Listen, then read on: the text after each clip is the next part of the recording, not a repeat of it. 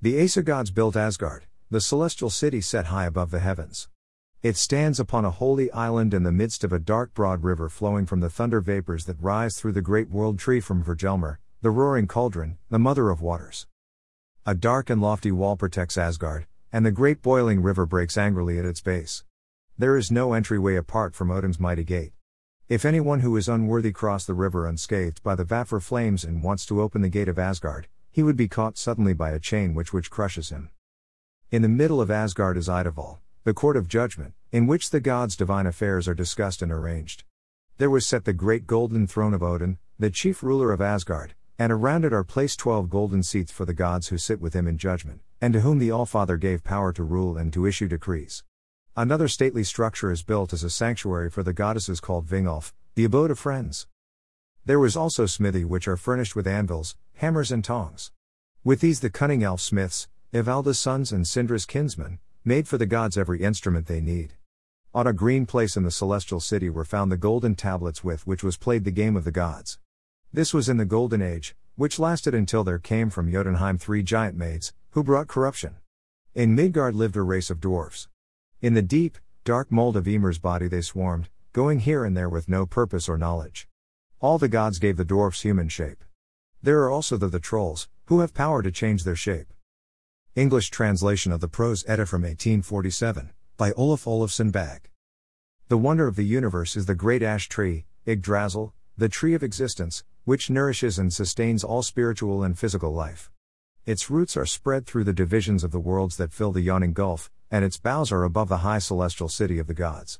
It grows out of the past, lives in the present and reaches towards the future. The world ash has 3 great roots. One root reaches the realms below Midgard. It receives warmth and life in the glittering plains from the deep fountain of Urd where Hela the goddess of fate and of death, lives. Another root reaches the egg-white well of Mimir, who is wisdom and memory. The last root is in gloomy Nibelheim, where it finds heartening sustenance in Hvergelmir, the fount of primeval waters, ice-cold and everlasting. The souls of good men go to the realm of Urd. Near to it, in the underworld, is Mimir's grove, where the race which will regenerate the world of men live. Below Nibelheim are the 9 divisions of torture in which the souls of the wicked are punished. The roots of the great world tree suck up the waters of the 3 eternal fountains which, mixed together, give imperishable life. In the well of wise Mimir the fibers are made white with the holy mead which gives wisdom and poetry, and also is the very elixir of eternal life. On the high branches of Yggdrasil, which overshadow Asgard, sits a wise eagle, and between its eyes is perched a hawk named Vidfolnir. On the topmost bough is Goldcomb, the cock of the north, which awakens the gods from sleep and puts the demons to flight.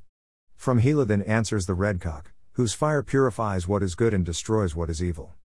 The great world tree bears a more painful burden than human beings understand. In the well of Hvergelmir, in the black realm of Nibelheim, is the corpse-eating dragon Nidhogg, the lower one, which chews constantly at the root.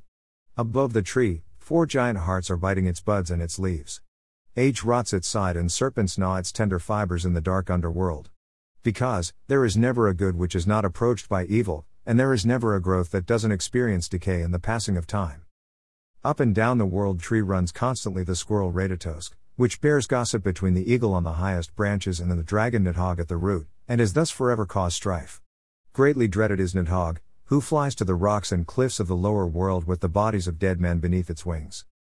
The 3 fates, who are called Norns, are Urd and her 2 sisters Urd, present, verdant, past, and Skuld, future.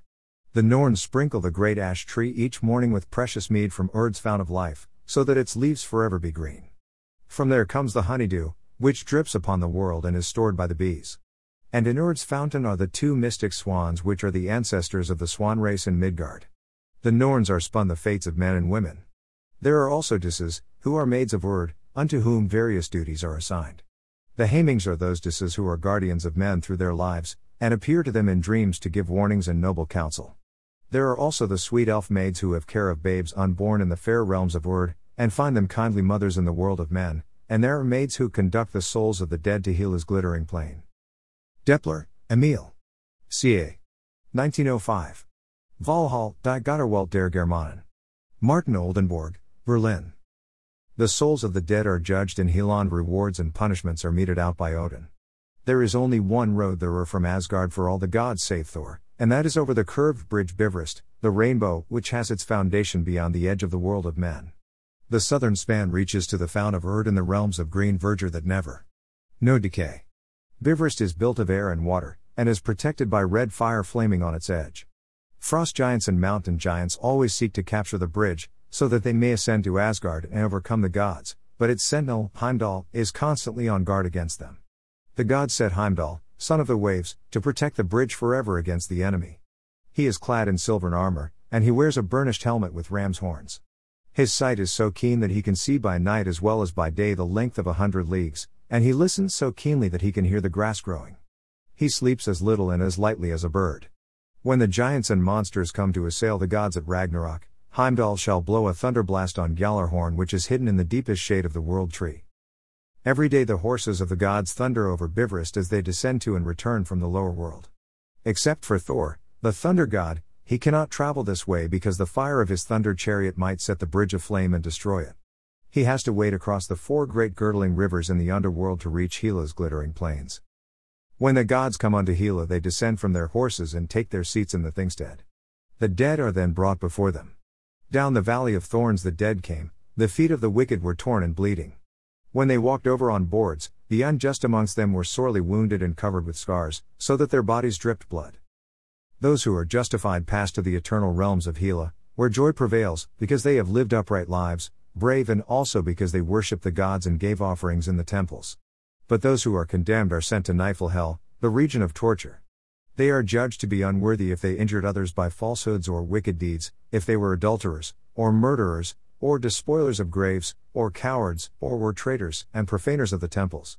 Those who are to share eternal joy are given to drink from the horn of Erd, which imparts to them enduring strength. The doomed are given a draught of burning venom which changes them to monsters. Their tongues are then forever bereft of speech and they can only moan. The happy dead then meet lost friends and ancestors from the earliest years of the world, while the doomed are driven towards Niflhel by elves, who carry thorny rods with which they lash those who falter or seek to turn back. Their first punishment is received when they pass through the regions of eternal bliss, and see the joy of the blessed which they can never enjoy.